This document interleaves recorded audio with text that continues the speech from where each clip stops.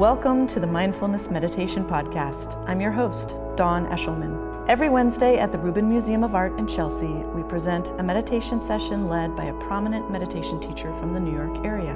This podcast is a recording of our weekly practice. If you would like to join us in person, please visit our website at rubinmuseum.org/meditation. We are proud to be partnering with Sharon Salzberg and teachers from the New York Insight Meditation Center.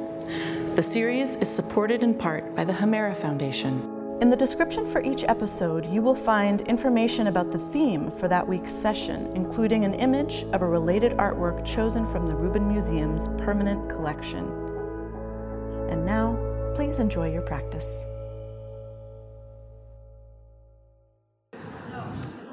Hello, everybody. Happy Wednesday. Welcome to the Rubin Museum of Art and to our mindfulness meditation practice. Great to see you, be with you here today. My name is Dawn Eshelman. So we have here Dorje Drollo with fangs. I don't know if you were able to see the detail a little bit earlier. He's got a beautiful necklace of heads around his neck. He is definitely standing in that kind of warrior pose, ready to be a warrior right there, with a bent knee and the legs stretched out behind him, even while he's riding a flying tigress. And he has this third eye. This shows us his unique ability to see. And he's fierce. He is what is called a wrathful protector.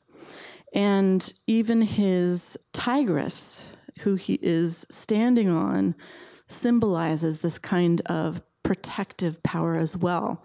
She is known as a protective mother tiger who symbolizes compassion. So again, maybe not necessarily what we might automatically think of, especially Westerners with preconceived notions about Buddhism, perhaps, associating, peace and tranquility along with other things as well. But here we've got this very fierce figure. And of course, if you have been with us before, you know that this fierceness is really valued as a symbol of energy that is focused, that's direct. It is in this tradition. And once again, I'll just share this anecdote of a curator that we work with describing the purpose of this energy as being sort of like the energy of a parent who sees their kid run into the middle of the street. They're not going to say, excuse me, Johnny, could you please, they're going to say, stop right now. And that is what this wrathful protector energy is all about. So this is, again, going back to this idea, this illustration of fluidity. Padmasambhava, known as the second Buddha who brought Buddhism to Tibet, revered for his many emanations, and this one strikes this pose and presents this way and is valued for this particular type of wrathful protective energy. Padmasambhava also was known for planting teachings into the future that would be discovered at a later time. He was a magician. He was, pretty amazing sorcerer kind of figure. And these are called termas. They're actual, sometimes physical objects that are discovered hundreds of years later, or teachings, actual teachings that are discovered right at the moment by the person who really needs to discover them. And that's another sort of amazing element to who this figure is and his story, but also, again, think of this idea of fluidity and being fluid, this figure being able to affect the past, the present, and the future, and understanding that there's a relationship between all of them, that they're not all separate. Okay, we're going to talk about fluidity and meditate a little bit more here with our wonderful teacher, Tracy Cochran. She's a writer and the editorial director of the quarterly magazine Parabola, which can be found online at parabola.org, and of course, upstairs in our shop. She's been a student of meditation and other spiritual practices for decades. And in addition to the Rubens, she currently teaches at New York Insight and every Sunday at Tarrytown. Her writings and teaching schedule can be found online via Parabola on Facebook, Twitter, and tracycochran.org. And I know she is teaching a workshop through New York Insight here in Manhattan. When is that, Tracy? Starts on Monday. Lucky you. It's like right around the corner. And that's Mondays. How many Mondays in a row? 6. And what time? 5:15. 6 Mondays. Please give her a warm welcome back, Tracy Cochran.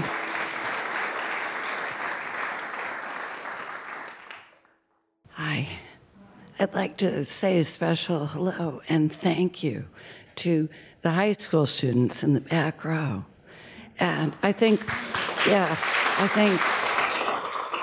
many of us are inspired by high school students across the country today. Yes. So thank you.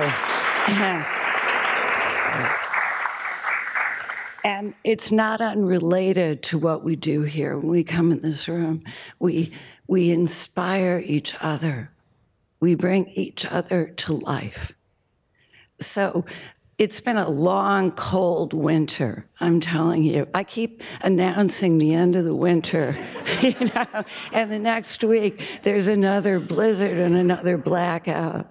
And when you wake up on any given morning, even if you're in high school, your life can feel so not magical. So, right? It's so not, no tigers, no magic. And how can we relate to this magical realm? One way that we can experience it is to know that there are things that happen to us that can be so frightening and so awful at the time that turn out to have compassion in them. And rather than give you a lecture, I'm going to dare to tell you a story from my own misspent youth in New York City. And I'm not asking you to believe it, but it truly happened. And it happened when I was in my 20s, and I just moved to New York City. And nothing was working out the way I dreamed and hoped it would. Have you ever had that feeling? Nothing. Not the job, not the relationship. And it was a bitter, cold night, just like all these nights we're having. And I was coaxed out of my cozy apartment on the Upper West Side to go have dinner with an ex-boyfriend to prove that we could be friends. Has anybody ever tried to do that? It's got a certain sorrow to it, a certain poignancy. So this was in New York City in the 80s. And it had a grittiness to it. And I went down to his loft in Hell's Kitchen, and it was bleak down there. And we were starting to cook dinner at, say, like 10. This was normal. And he discovered that he didn't have any spaghetti, even though we were having spaghetti. This was true. So I volunteered to go out to a bodega, a grocery store, to get spaghetti, cigarettes, and beer, which I considered the 3 basic food groups at this point in my not-so-well-organized life. And I went out thinking that nothing could ever happen to me. So I got my spaghetti, beer, Marlboro cigarettes, and on the way back, in front of an abandoned parking lot, I was jumped by 3 men, and put in a stranglehold. And I know it sounds very frightening. It's going to turn out okay. But I had a moment of thinking, seeing that there are moments when there is nothing we can do. Nothing. I was thinking, what am I going to do? How can I escape? And I couldn't speak. I couldn't breathe. I couldn't, it was saying, give me your money, give me your money. I couldn't get my hand in my front pocket to get that $5 bill from my Levi's. And in the midst of this, in that moment of knowing that thinking would not help me, that ordinary efforts were not going to help me, I became aware of a light inside, welling up inside. And it got brighter and brighter until it shot out of the top of my head. I know this sounds crazy. And years later, I learned this is a Tibetan Buddhist practice that lamas do for death. There are stories of lamas escaping Chinese prison camps by shooting out of the top of their head. But the point is, I looked up and there was a great light behind all the buildings, inside me, outside me, behind the people that were putting me in a stranglehold, inside them. And it wasn't just a light, the way in this tradition you read about a light or a white light, but it was completely full of compassion. It was like a sea of compassion behind everything that I could see and inside me. So that I even had a moment of looking up at my attacker and feeling this compassion. It was as though it came from another place. It was as though for a moment I was glimpsing the way things really are. And underneath this personality, that personality, underneath all our pain and fear and uncertainty and thinking, there's compassion. There's a light of awareness. So just for a moment, the reason I'm daring to tell the story is because this magical figure also had the quality of seeing past, present, and future. And just for a moment, in the midst of that experience, I felt seen. As though I was being held in the palm of a giant hand and seen, past, present, and future. So that might sound wacky to you or unusual, to say the least. But in the midst of it, I was given this assurance, okay, relax. This moment's going to pass. You're going to be okay. You're going to be okay. And so I relaxed, which apparently is what you're supposed to do when you're in a grip like that. And I managed to get my hand in my pocket and throw this money on the street. And these three men picked up the money and ran away. And I was completely untouched.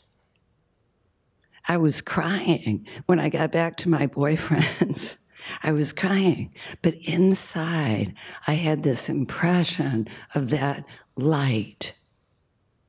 I had this impression that behind the appearances of this world, no matter how separate we feel, no matter how alone we feel, how bleak life looks, all of us are held and suffused by this light of compassion and love. It was just indescribable. And people have asked me, like, well, that's a very unusual experience. That's like a near-death experience. And with a Tibetan Buddhist twist even. But what about the rest of us? What about that? What about the day when the subway doesn't work? What about the day when you wake up in a bad mood and you have to come and meditate?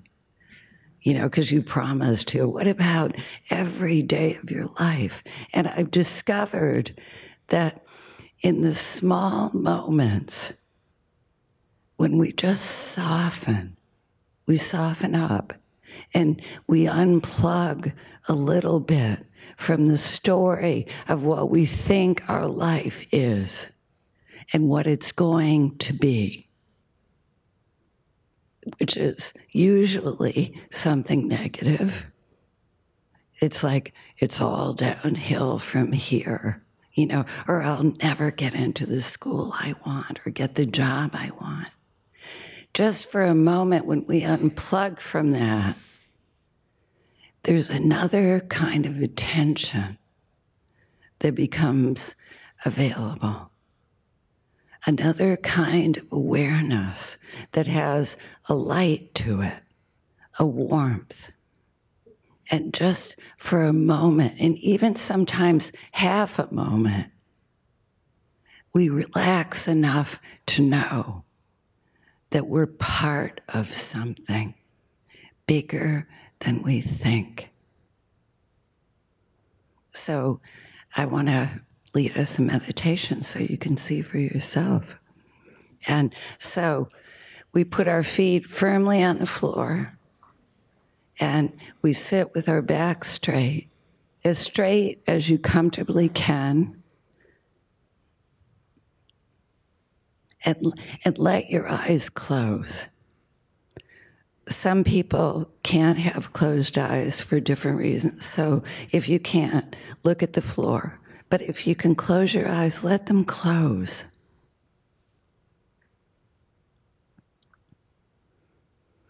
And just take in an impression of the body without thinking about it or making yourself have an experience. Just notice how it feels to sit here.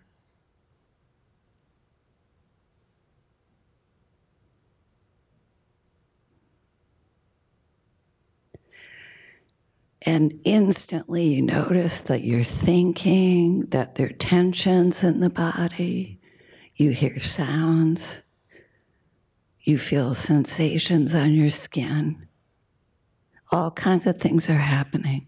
And you let everything be exactly the way it is. Just totally accept it without changing anything.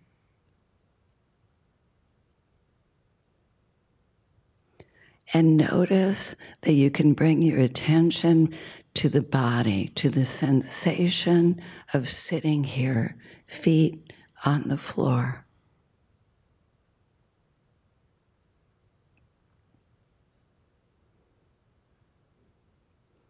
And notice that you can bring your attention to the breathing without trying to change it. You're not trying to make it longer or shorter. Just notice the rhythm of the breathing where you feel it, either in the chest or as a sensation of air leaving the nose.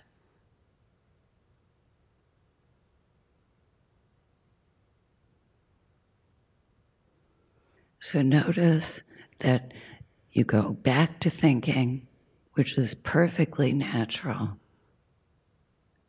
back to having pictures in your head, sensations. And when you notice this is happening, gently bring the attention home again to the sensation of breathing and being in a body in this moment with no self-judgment.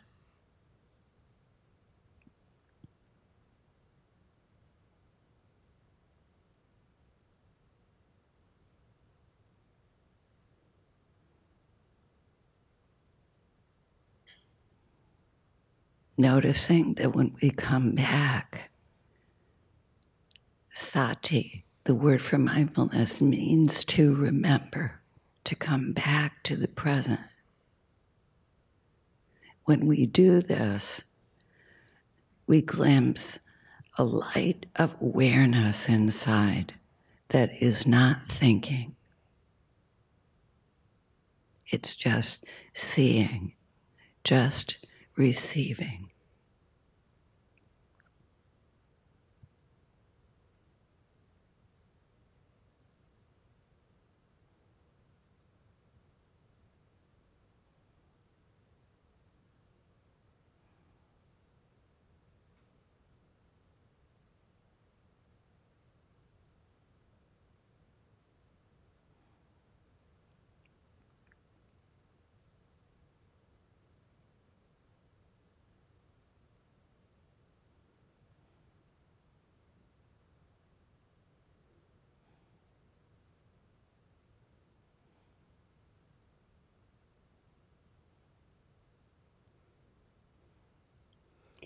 When we get lost in thought, we gently come back with no self-judgment,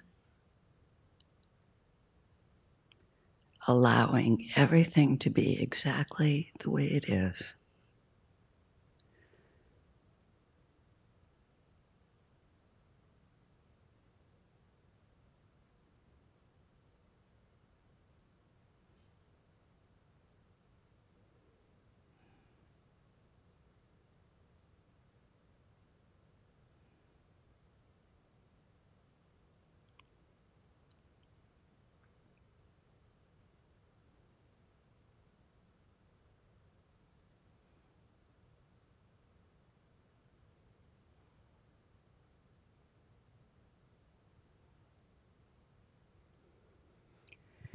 Notice that when you bring the attention back to the body, you begin to soften up and open up.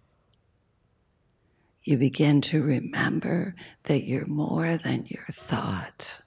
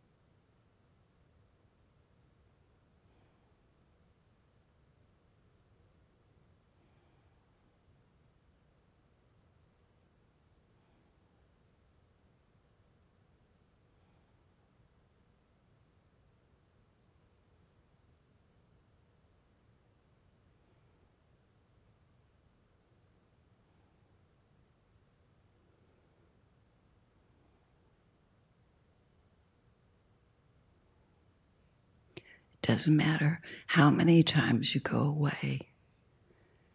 You just come back. No judgment. Rediscovering the vibrancy inside the body, the life and warmth.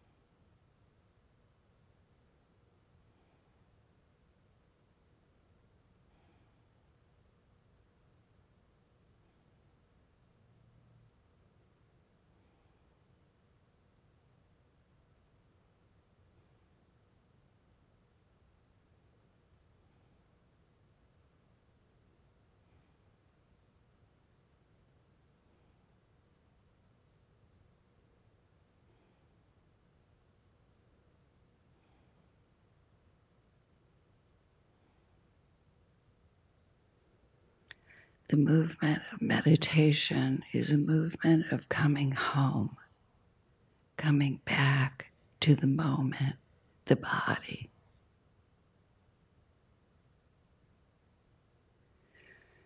relaxing into life.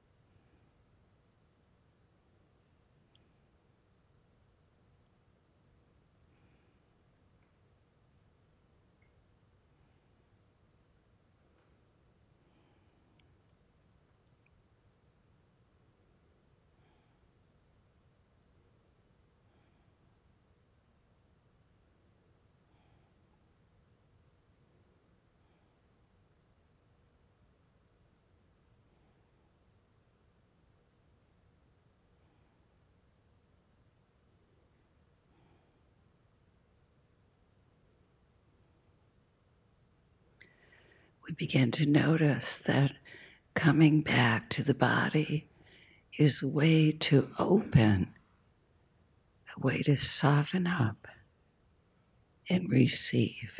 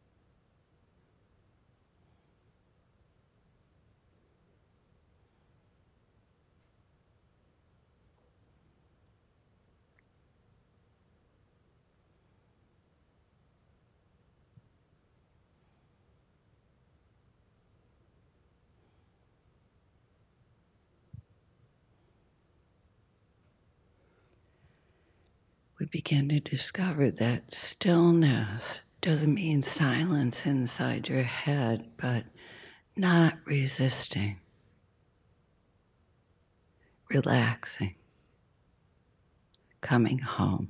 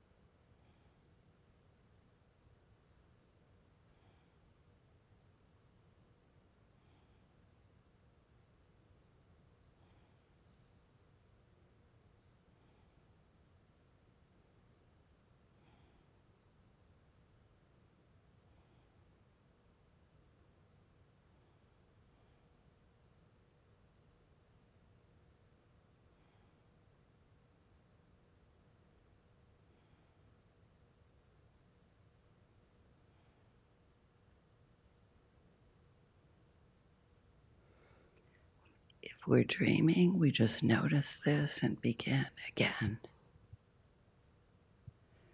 Noticing how it feels to come back to a light of attention that doesn't judge.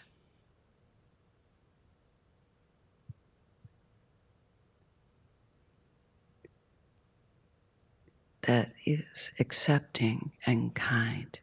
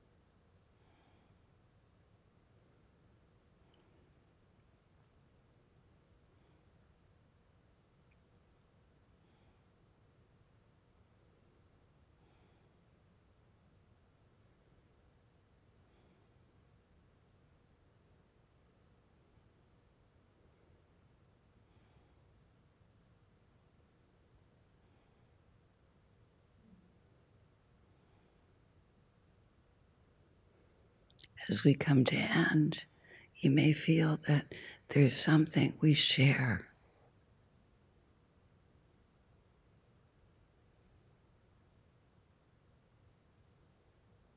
A wish to open to another kind of attention.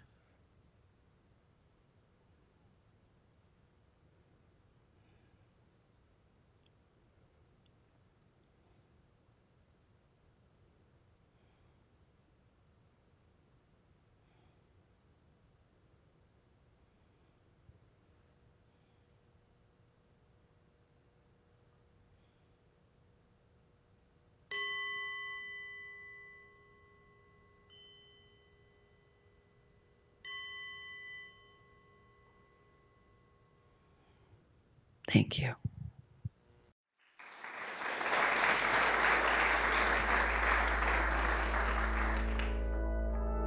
That concludes this week's practice.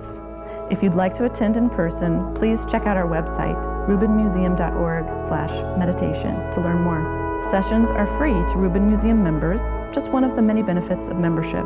Thank you for listening. Have a mindful day.